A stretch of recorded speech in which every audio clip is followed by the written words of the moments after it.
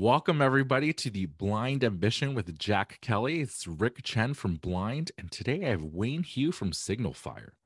SignalFire is a data driven venture capital firm known for being structured like a tech company with a CEO, heads of talent, and go to market, plus engineering and tech teams. Half of the team actually have degrees and experience in artificial intelligence or machine learning, and the firm is talent driven, which makes sense as it originally started as a stealth AI tech recruiting platform before creating a new venture capital model. Wayne, he was a partner at SignalFire, and he leads the early stage venture fund focused on consumer, emerging technology platform shifts, and industries ready for major shifts in innovation, such as healthcare and fintech. Before joining SignalFire, Wayne was the global strategy lead for YouTube ads monetization and responsible for the go to market strategy for Google's now multi billion-dollar video ads business. He's also an alumni of Kleiner Perkins. Thanks for coming on the show, Wayne. Thanks for having me, guys. A pleasure. That's a great background, huh? What a pedigree. I mean, I hope you don't mind, like, if we can dig into that pedigree. How does one become a venture capitalist, right? Like, it's now a hot job that everyone wants to get into, and I'd love to pick your brain there. Yeah, happy to. I think the answer's changed a lot since when I first started in venture. Back then, there was no playbook whatsoever. And so one of the things that I and many others had to do is volunteer for these funds and do projects kind of for free in areas where maybe you had some expertise that lined up with areas that the firm wanted to invest in. And so, I had done work in education as an administrator for the CCC, which is like a large post-secondary school set of schools in Chicago. And I offered to do basically free research for Bessemer back in the day when they were just starting to build up a bit of their ed tech portfolio. I did something similar with Kleiner too, where I'd done some work in McKinsey Global Institute on the future of energy demand. And they were doing a lot of clean tech investing at the time. This is sort of like clean tech investing wave one before kind of the resurgence over the last year or two. And they, there was a very large energy macro component to a lot of the investments they were making, which intersected really well with the research I'd done. And a lot of the partners, I think, had read some of the research that I helped author. So that was kind of my entry point into venture back then. And I would say that, that's probably fairly representative because, most of these funds, they were just starting to hire, one or two junior people, not doing job postings, by and large. And so there was a lot of serendipity and kind of networking, volunteering to kind of get your foot in the door back in the early days. I think now you have funds that are so large, with like 20 billion under management or more, that they operate a little bit more like banks, where they have kind of a recruiting process. They may come to different campuses and hire a large number of people out of consulting or banks, just like other large employers do. So I think that's changed a lot. There still is, if you're interested in seed and very early stage investing, I think it's still a little bit kind of old school, like in the way that I mentioned, but certainly on kind of like the late stage investing side, which has just exploded, over the last 5-10 years or so. That's become much more institutionalized. And what is an early stage, like, entry level position at a venture capital firm look like? Is it research? Are you a scout looking for companies? Or are you actually, sitting in on the investor meetings or pitch meetings? Yeah, it depends a lot on the firm. I would say for early stage, by which I define like a lot of seed stage, Series A investing. Series B is generally kind of where I personally would cut off. You're starting to get in kind of growth territory. For those funds, a lot of it is trying to build networks so that you can source new companies for the firm. I would say that if you are joining a very large growth-oriented fund, you're going to be doing a lot of sourcing as well, but there's a lot more time that you can spend in diligencing companies. Given that at that stage, companies, there's a lot more meat to kind of dig into. as it relates to the company's financials, the market history, their competition, et cetera. And so I think that's why, if you do have like a year or two of banking or consulting experience, late stage tends to be a more logical entry point versus, just jumping right into early stage, where, a lot of cases you're just investing in like two people and a dog, a PowerPoint idea. And that is, that's something that's a little bit more intuition based, a little bit more network based, and something that, one needs to kind of build up over time. How is it now? Because it seems that the VC space was on fire. Every time you look, you'd see a new unicorn company pop up. And now you're seeing the opposite. You're seeing, probably more layoffs in the tech space, in the crypto space, in the startup space, than even in other places. Is there a pause now in the VC world, or how's it going? Yeah, VC, for sure, it's been shaken by what's happened in the public markets. What I'd say is there's a few things going on. Number one, you had a number of really aggressive crossover funds like Coatue, D1, Tiger, et cetera, that came in and deployed, unheard of amounts of capital into late stage investing.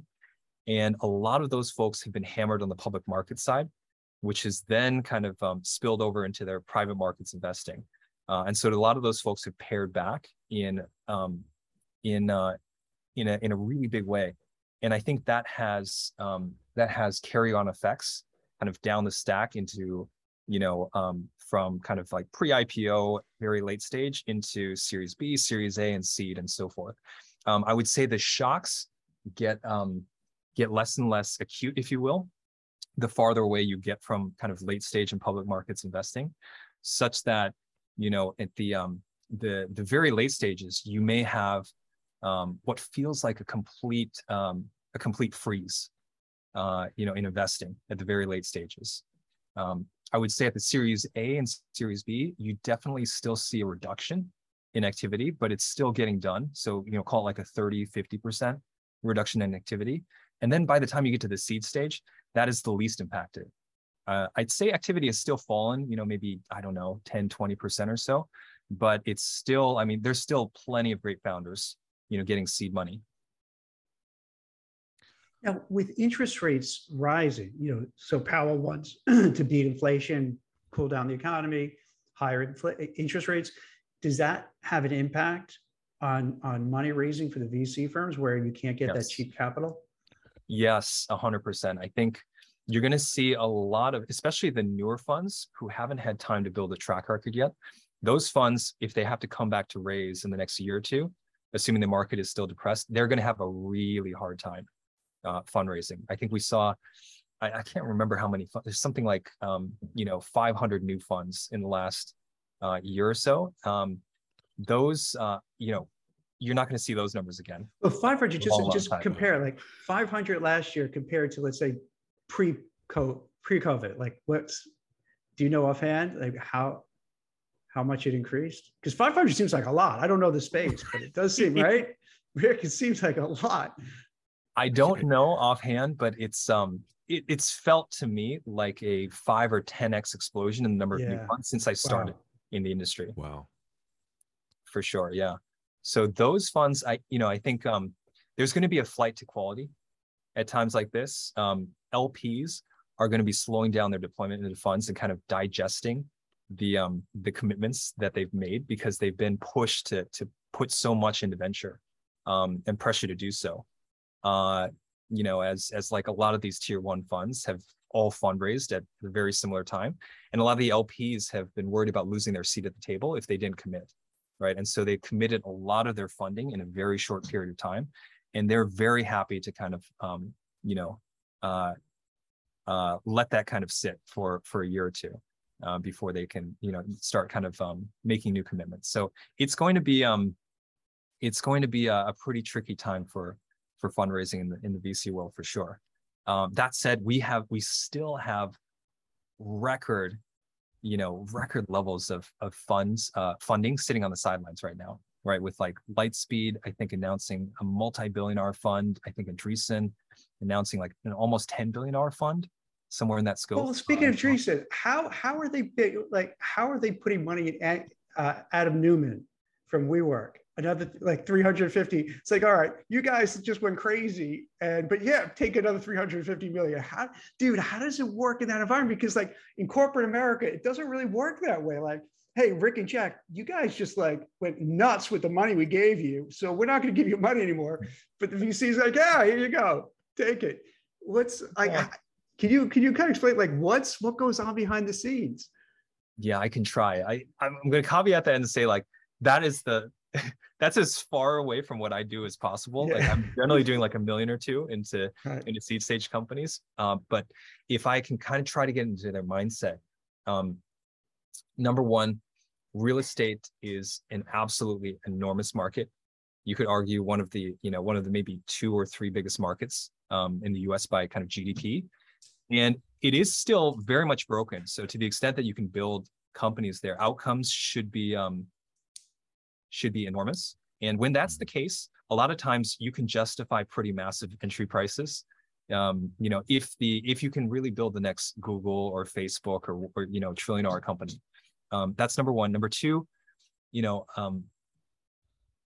on Adam himself, I think a lot of people, there's a lot of publicity he's gotten around his behavior, his mismanagement of the company, the fact that he's taken a lot of money out of WeWork before it kind of crashed and so forth.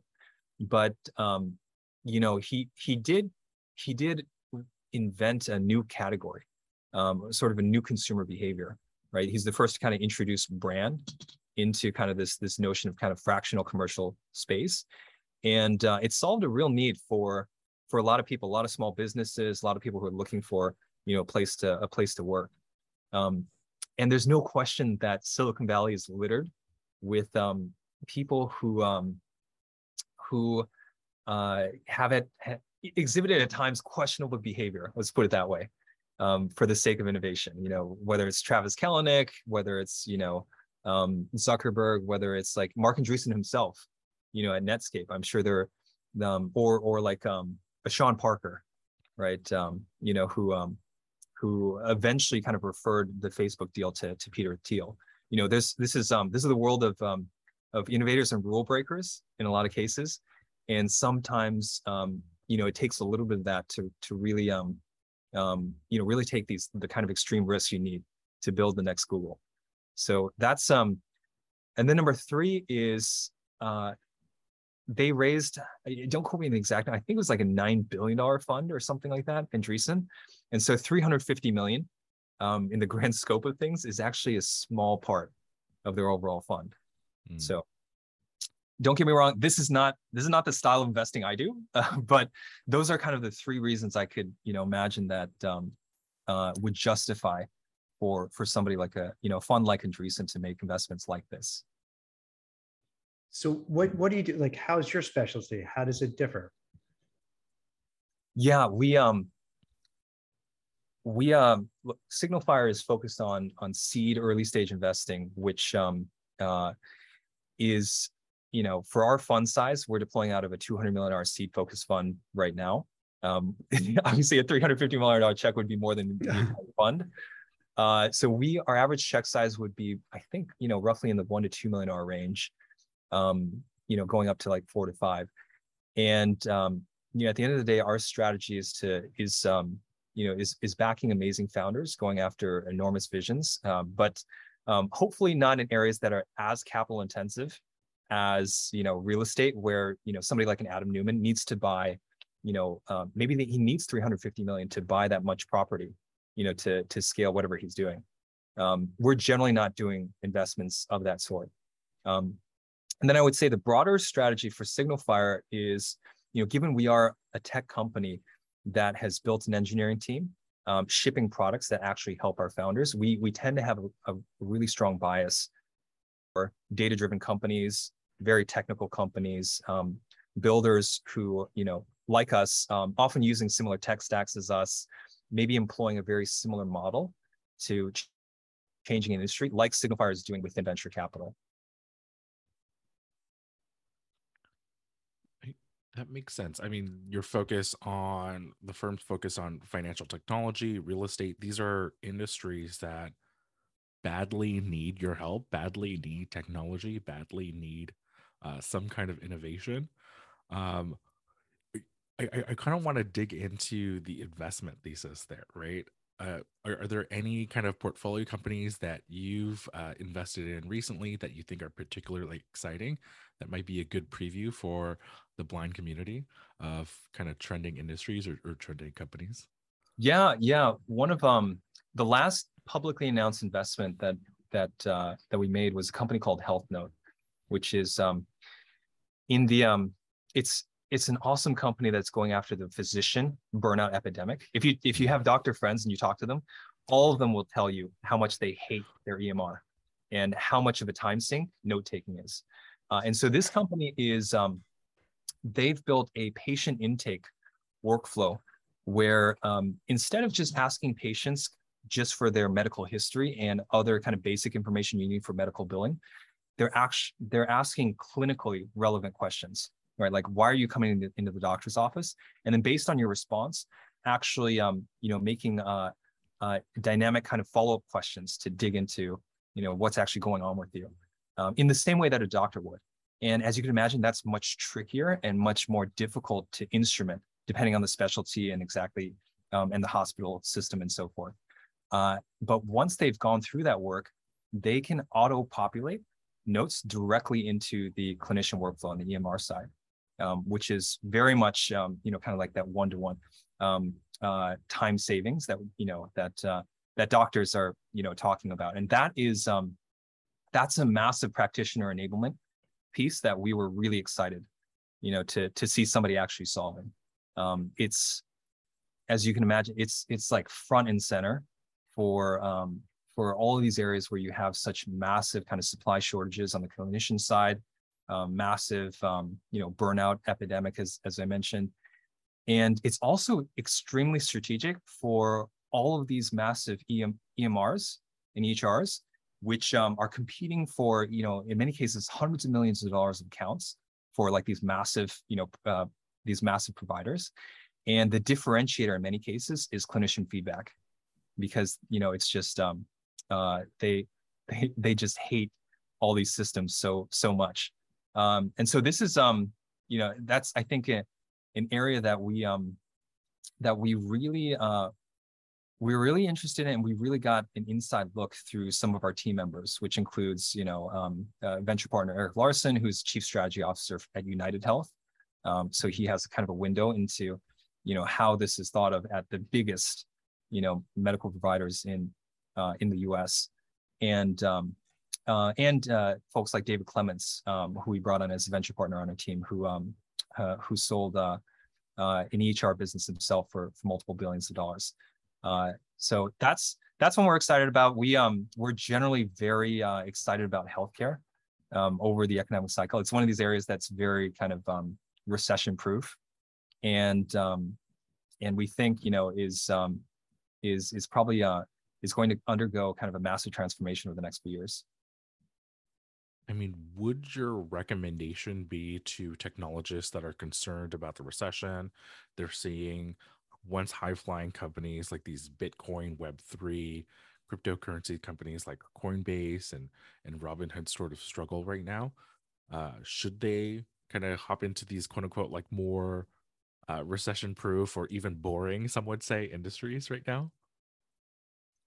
Yeah, in terms of investing on the private market side, which that's the only part I'll comment on. Yes, I think that's been our tack for sure, is to not invest in capital-intensive industries at the moment, or capital-intensive business models in sectors that are likely to have their end customer base impacted very heavily, and instead go for areas like healthcare, like cybersecurity, et cetera, where you tend to see very, very consistent demand through downturns, or in many cases, actually an increase in demand. Got it. So the healthcare in a pandemic, that would make sense in terms of increase in demand, right? Yes. Yeah, 100%. Like in area, I'll highlight one area specifically in healthcare, mental health, right? During times like this where it's very stressful, I think demand grew 200% during the pandemic. And at the Wow. same time, supply on the clinician side, grew very, very, very, very slowly. I think 55% of all US counties don't have a licensed behavioral therapist. Wow. Yeah. So that's an area, those are areas in healthcare, and there are other sectors as well where if you can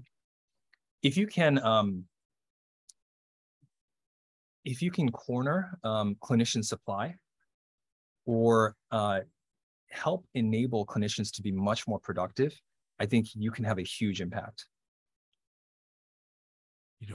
I'm kind of curious. How does one collect these kind of insights about these industries that you might not have any clue in, right? So, say you're an engineer, you're a technologist, you're working at a startup, maybe even got laid off. How do you discover these insights? Like, oh, healthcare could actually be really booming, or mental health as a category has this incredible need that I can perhaps hop in as a technologist and help optimize or make more efficient. Yeah. Yeah. I think venture capitalists, I think one of the things people are surprised to learn about it is a lot of VCs spend about 3 to 4 hours a day reading, just consuming information from Huh. newsletters and other online sources and so forth. And so I think that's a huge piece of it, is filtering across a lot of that, which is a lot of it is noise, but being able to kind of like cherry pick interesting tidbits, for further inquiry. I think that's one piece of it. And the second is, we have the privilege of learning from the smartest people out there who are on the bleeding edges of learning about up and coming markets and so forth. And that's the founders, right? And so if you're meeting with tons of founders, who are really the ones, boots on the ground, learning a lot of these core insights, you're in the privileged position of being able to aggregate a lot of those insights. I mean, are there any other things that people might not know about venture capital as a career? How's the total compensation? Is it quite high? Is it one of the lucrative things that we all kind of expect or assume within finance? Yeah, there's a lot of myths about venture capital, and I think one of the biggest is that there's the image of the VC on a yacht during the summer, kind of spending all their, or buying vineyards in Sonoma and relaxing while kind of like the founders are hard at work. And it is true. In my opinion, like nobody works harder than founders, but VC in general is actually, if you're a new emerging fund manager getting in the business, it's probably the worst job, from a compensation, money, financial standpoint, versus anything else in finance, whether it's private equity, hedge funds, working investment banking, or what have you. And the reason is, number one, the fund sizes are so much smaller, right? If you're starting off, you raise like a $10 million fund, your typical, on average, you're going to draw a 2% management fee. That's $200K, right? You can't, and you're going to have back office support costs, all sort of administrative costs. You really can't support much on that. The second reason is, even if you start to raise successively larger funds, there's something called a GP commit, which means that you have to put in, as a show of faith, a show of strength, you have to put in at least 1% of the fund yourself, as a partner. And so if you raised, a $50 million fund, you'd have to make good for, call it $500K. In the context of, like I mentioned, only being able to pay yourself, I guess for a $50 million fund, call it like $2 million for staff fees, administrative costs, et cetera. There's really not much left over, if at all. And in fact, if you are on this path, in many cases, as a partner at one of these firms, venture capital might be like a negative cash sink for you before you actually make any money on the back end, on the carry, which is the upside with associated with financing startups. That's really where the big money is. But if you're funding companies at the seed stage, it can take 10 to 15 years for companies to go public. So in the meantime, during that decade, you might be sinking a lot of money, into your funds before you ultimately get that big payoff. So, that's to say, like, there's plenty of money in venture. Lots of folks who are successful can make a ton of money, no doubt. But in many cases, especially for kind of the little guys, emerging fund managers, it's one of the least lucrative jobs financially for quite some time. That has to be brutal. So if you're in that seat and you're a year, 2 years, 3 years, 5 years, grinding it out, not making money, putting in your own money, waiting for something to hit, and maybe it will, maybe it won't. That's a tough life, right? That's like, you're just living, it's almost like you're gambling big time, hoping to get that big score. Yeah. There is, I think certainly for like emerging seed managers, you have to be comfortable with risk taking for sure. So, but what do they do in the meantime? Do you have to have this? Do you try to have an Uber and make ends meet while you're in VC, or you just have to come into it having money to say, okay, I don't need that cash flow right now. I have enough in the bank, and I can live off my savings. And this way, I could take that big risk to get that big reward. Is that what happens? Yeah, most, at least historically, most new funds were started by experienced operators who kind of, they probably have a war chest built up. So they have enough money. It's Google, more now being somewhere in senior at Google or a successful founder or what have you. I would say though that creates a barrier such that new fund manager, it's very hard for like very young people, especially underrepresented folks within tech to start funds. No question. There have been folks who've gotten around it by not making a full GP commit in agreement with their LPs. So at least they're not like sinking their own cash, the 1% into these funds. Or I think that there are banks that can help with that too. I think SVB may be able to kind of like give you a loan to help you out with that. But nonetheless, it's no question, it's a tough place to be. Now, that said, you're probably not going to raise funds from LPs as well unless you have some sort of track record. So it's unlikely you'd be able to do to get the fund off the ground in the first place anyways. If you're like super young, you haven't really done a whole lot yet. Got it. Yeah, I'm sorry. Go ahead, Rick. No, so I imagine that's why you're seeing some of these like early venture capitalists kind of start as almost alumni networks, right? So it'll be Airbnb folks investing in other folks that used to work at Airbnb or Stripe or Uber, etc. Where perhaps you kind of have that built-in network, almost like a cheating effect. Yeah. If you're raising a fund, it's a little bit like raising money from VCs as a startup, which is to say, you need to have like a unique insight and a fantastic team. And in those cases, at least for Airbnb and other alumni networks, you're at least coming in with like a pre-baked network that can source you deals, right? Some unfair advantage because, as we mentioned, if there are hundreds of new funds being started, last year, you got to have some way to stand out. Got it. Oh, wait, for the last year, it seemed from the outsider perspective that venture capitalists would choose a sector and just throw gobs of money at it to try to just kind of own that piece and then kind of rinse and repeat and then go to another sector, another sector, another sector. Is that my imagination, or is that kind of the thought process that was going on? Yeah, this is one of the funny things of venture, which is I think everybody's taught to be a first principal investor. That's the only way you can make money is being right and seeing things before other people, right? Because as soon as it becomes consensus, all your returns get arbitraged away. Everybody, deals get bid up to the market, and your returns are gone. So that's something that an axiom that keeps getting passed around, but in practice, there's a lot of herd following mentality and behavior. And I think, part of it is, number one, this is just such an information sparse environment. When you're investing in companies that it's just an idea, a couple people, a thesis, there's just not a lot to hang your hat on. And it's really hard to avoid the social validation of tons of top tier funds trying to get into this investment. All right. And certainly on a short time frame,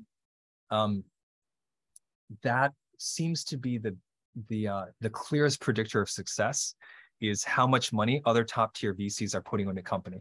Like I mentioned, it can take a decade or more for a company to actually exit, go public, sell, et cetera. And so you're looking for any sort of feedback signal that a company is doing well before that. And the clearest one that you can see, at least externally, is whether or not smart, big brand name VCs are pumping a bunch of money into companies. So I think that tends to reinforce to other people in the ecosystem to kind of try to, chase the same deals. That's one piece of it. The other piece I would say is, I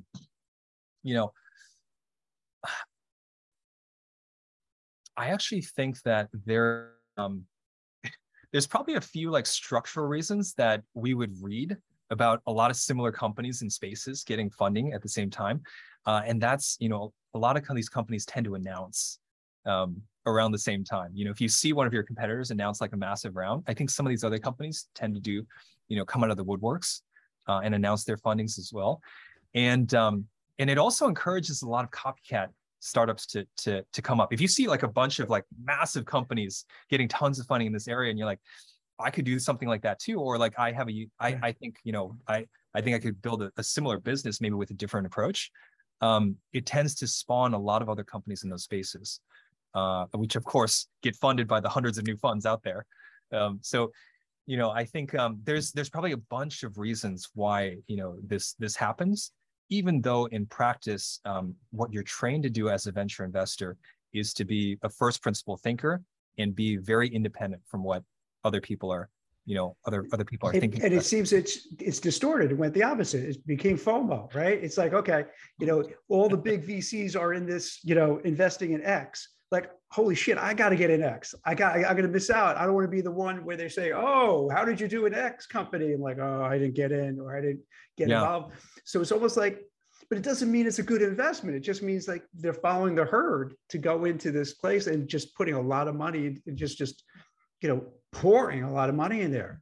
And can't that also be a problem if, let's say, you put in 100, 200 million to this company, they really just have an idea? Isn't that problematic too? Like, how do you not just waste it? Because I wonder this. Tell me if this makes sense, Rick. Wait, could it be also possible with the layoffs that we're seeing in the tech sector startup is that you get 100 million, 200 million, crazy amounts of money. So what do? You hire people because you have all that cash and you're not really sure what you're doing with it. And in a different kind of environment, you're going to be more careful what you're going to do. But it's easy. Hey, all right, we got this. We got a mountain of cash. Let's keep hiring. And then when the things start getting a little cold, a little bad, they look around, go like, what is everybody doing here? Do we really need it? And it just becomes easy to let them go. Is that from someone who's from the outside looking in? Is that kind of what happens? Yeah, there's no question that the logical thing to do as a business is to really nail it before you scale it, so to speak. Or you want to find product market. You want to make sure you're building something that people want, and you've got like a good go-to-market motion to sell it before you start hiring a bunch of people and just and start scaling a really expensive org. Because a lot of these companies tended to raise ahead of their skis. I'll point to a lot of like the SoftBank rounds and so on and so forth. A lot of these the companies were pressured to build their organizations and spend money ahead of where the reality of the business was, given their stage. And that's a very dangerous place to be, because now you have all that headcount, all that cost, and you don't have the fundamentals to support that. That can be, and I think that's when you look at a lot of the biggest the biggest company blowups over the last few years. I think that's a situation that many of those companies unfortunately felt they were in. So yeah, no question. There are some businesses that are inherently very capital intensive out of the gates, right? Think of like deep tech companies that need to invest tens or hundreds of millions into research before they can actually, get a product out the door. A quantum computing company, or maybe even a capital intensive business that needs to buy assets before they can actually get to market, like Adam Neumann's new company. Maybe that's just inherent in the business. So, there's a distinction, I guess. There's a couple kinds of businesses, some that really do require that money just to get a product out the door. Not the kind of businesses we're generally investing in, because that's very risky, in my opinion. But there is a second class of businesses, like you mentioned, that probably didn't need to spend that much money to actually test the market and develop something that customers would want before they scale up. Wait, dude, it drives me crazy because I get these pitches, and a lot of times I write about these companies, and I'm thinking, you know what? Give me a quarter of that money and I can make this work. You don't need all that money. What are you doing? You're just getting out of control. And then when I'll see resumes, when people either are leaving or been downsized, and you're looking at their resume like, this person wasn't necessary. I'm sure there's a great person, a smart person, as a human being, but given where they are in terms of their maturity of a company, I'm like, you don't need that person to do this. It was just almost like the manager wants to pat their own ego and have a whole little staff to make themselves look important. So they're going to hire a whole cadre of folks who are, going to be running around doing things, but it's not really moving the ball forward. At least, again, this is looking from the outside. And then when you were talking about, kind of the follow effect, I think I may have written 3 pieces for Forbes about the Super Bowl and how these, workplace kind of companies were investing like $5 million to be, in the Super Bowl for like a 30-second spot. And like, I'll tell these guys, dude, what are you doing? Like, you save the money for a rainy day. Maybe I'm just like a cheap old fashioned guy. I'm like, I get it. You want to be in the Super Bowl, but what if something goes wrong? That $10 million could help you out. And they're like, you don't know what you're talking about. You're crazy. Yeah, I think it's hard for me not to have the same instinct, but $10 million could be a drop in the bucket for some of these companies, given their stage, number one. And True. Some of the, because there's less competition, at least from tech startups, for some of that kind of advertising, like TV advertising, events-based advertising, billboards, etc. Sometimes they can be cheaper, much more effective than you might think. I found out that it's hard to measure. Like that stuff is very hard to measure. So it's I think I just read recently, where in Times Square they'll have a big billboard with everything on it. I thought it was a whole lot of money, but I forgot a couple of people saying, "Oh, hey, we rented. It was only this." I'm like, "What?" I think I want to do that just as a vanity thing to goof around. Yeah, it really wasn't that expensive, but you do get a lot of attention. Yeah, that is. I know exactly what you're talking about, and that thing is. I think it's on the order is much cheaper than people. Right, than you would think it would be, like right? tens of thousands, kind of thing. I forgot what it was, but it was something like, "Oh, I can." Just as a goof to say Jack Kelly, whatever does this, like, all right, that's pretty. But the Super Bowl, that's a little different because Super Bowl. I'm thinking this. All right, how many, let's say guys are sitting on their couch drinking a beer and saying, "Hey, I want to know about my workplace productivity software." I don't know. I don't know if that's money well spent. And I'm not casting any aspersions on them. I'm not being a jerk. It's just trying to kind of put the pieces together and understand how this whole ecosystem works. Yeah. You're right about one thing, which is up until this market crash, it has been a growth at all costs mentality, for a startup. And it rots from the head in that, VCs the markets are prioritizing growth, right? You just look at the enormous growth premiums for companies, raising at 100x revenue, 200x revenue, if you are kind of a high flyer who's growing quickly. And in that kind of environment, you're willing to spend whatever it takes to get to that growth, and so I think that incentivized a lot of, suboptimal behavior, and inefficient spending, which has a lot of carryover effects because, lots of people are getting hired, lots of people are being hired into businesses, that may jobs. So you can see a hangover effect where maybe the companies that were more prudent had a decent raise, have money in the bank, they didn't spend like drunken sailors, they were holding on to it, and they could last. And the ones who just like burnt through it and they're going back to, their VCs and saying, hey, we want more. And they're like Sequoia, put out that letter saying, hey, tighten the belt, buddy. This is going to be tough times. So do you think you're going to have the shakeout where the ones who maybe, what is it like, the not the tortoise and the hare, but the rabbit or whatever, whoever's conservative and stored the nuts for the winter, they're okay. But the ones who didn't and spent all their money, they're like, sorry, you guys are out, and maybe they'll just get their technology acquired and that's it. Do you think this is going to be this kind of play out in the next 3 to 6 months? Yes, absolutely. I think you seem happy about that. So wow, it's a quick answer. In some sense, it's I think it's long-term healthy for the ecosystem for the shakeout to happen. You have, I'll just give you a concrete example. The classic Series A of the last few years raised like 20 million on $100 million valuation. A company with like $1 million in revenue, right? If you look at the public market comps today, you're raising at like they're being valued at like 4 to 5x, forward revenue.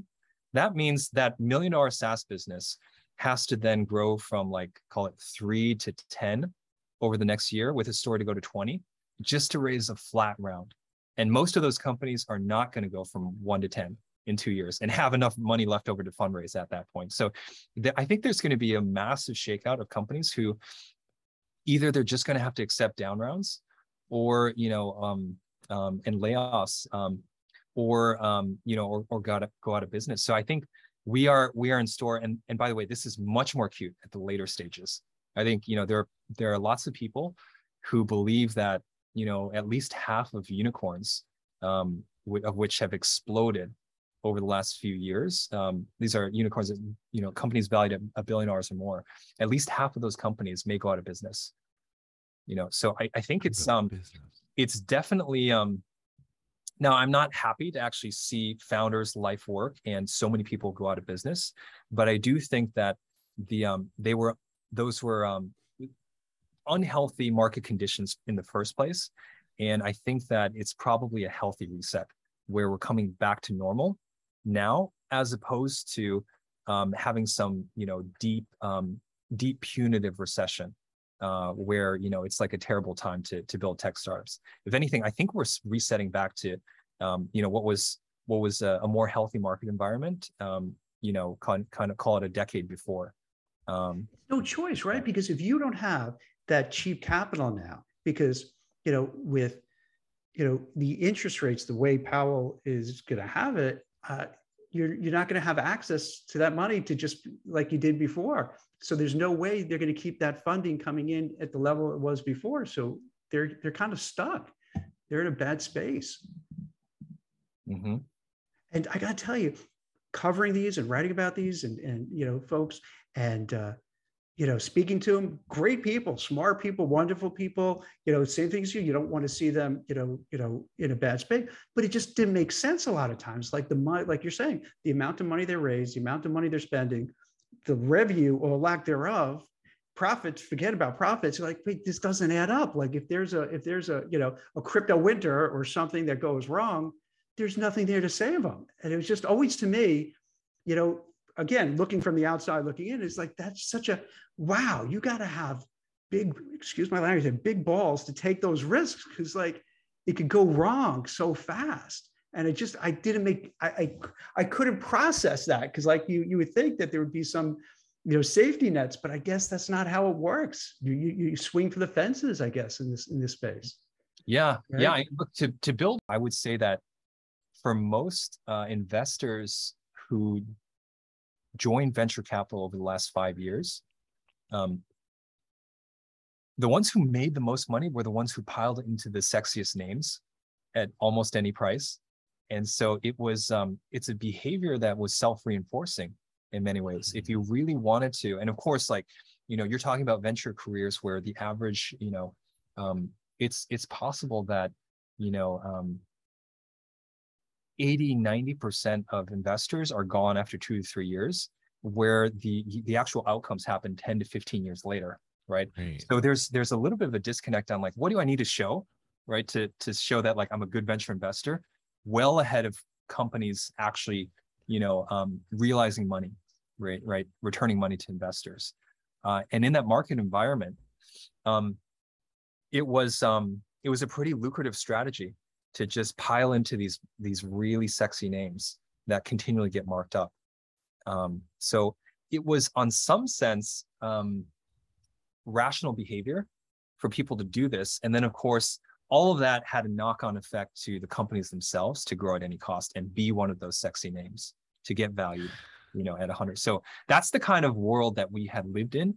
And that's part of the reason why I think this is such a healthy reset for everyone, for companies, founders, and investors who are now learning like, hey, let's actually prioritize, unit economics, profitability, things that, you might think are like, Basics. it sounds silly to you, like very, very obvious, but it wasn't, for all the reasons I mentioned, it wasn't necessarily the case for many years. I mean, I wonder if there was this sense of, oh, the market is so hot. I know later on, Tiger or SoftBank or all these other folks are going to bid it up.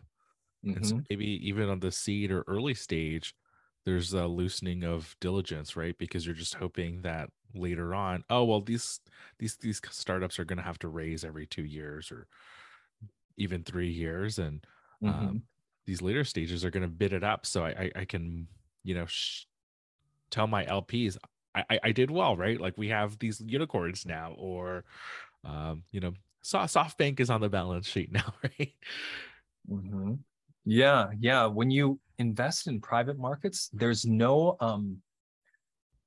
market forces that hold you accountable to marks, if that makes sense. Like Right. nobody can short sell the stock, nobody can freely trade the stock at a different price. And so if somebody out there is willing to market, like a Tiger or Coatue or what have you, is willing to market a company at outrageous prices, it's going to, you're going to look really good on paper if you're investing at the early stages. So yeah, it's I don't know, it was definitely excited to kind of get back to a little bit outside of that, because I think as an investor, if you are prioritizing kind of companies that have a pathway to profitability, much more sustainable, enduring businesses, you probably suffered on paper gains over the last few years. So I think this will be a welcome return for more disciplined investors, to put it that way. Got it. I appreciate your advice and your insights into how, like, something that seems so negative, right? When you hear hiring freezes and budget cuts and layoffs and reset valuations or slashed valuations, even, how there could still be a silver lining, right? Where we can actually see that the high quality companies and the industries and products that are worth having and using. So, Yes. so thanks so much, Wade, for coming on the show. Yeah. Thanks so much for having me. That's it for The Blind Ambition. If you enjoyed the show, please leave us a 5-star rating and a review. And don't forget to subscribe wherever you get your podcasts. Thanks for listening.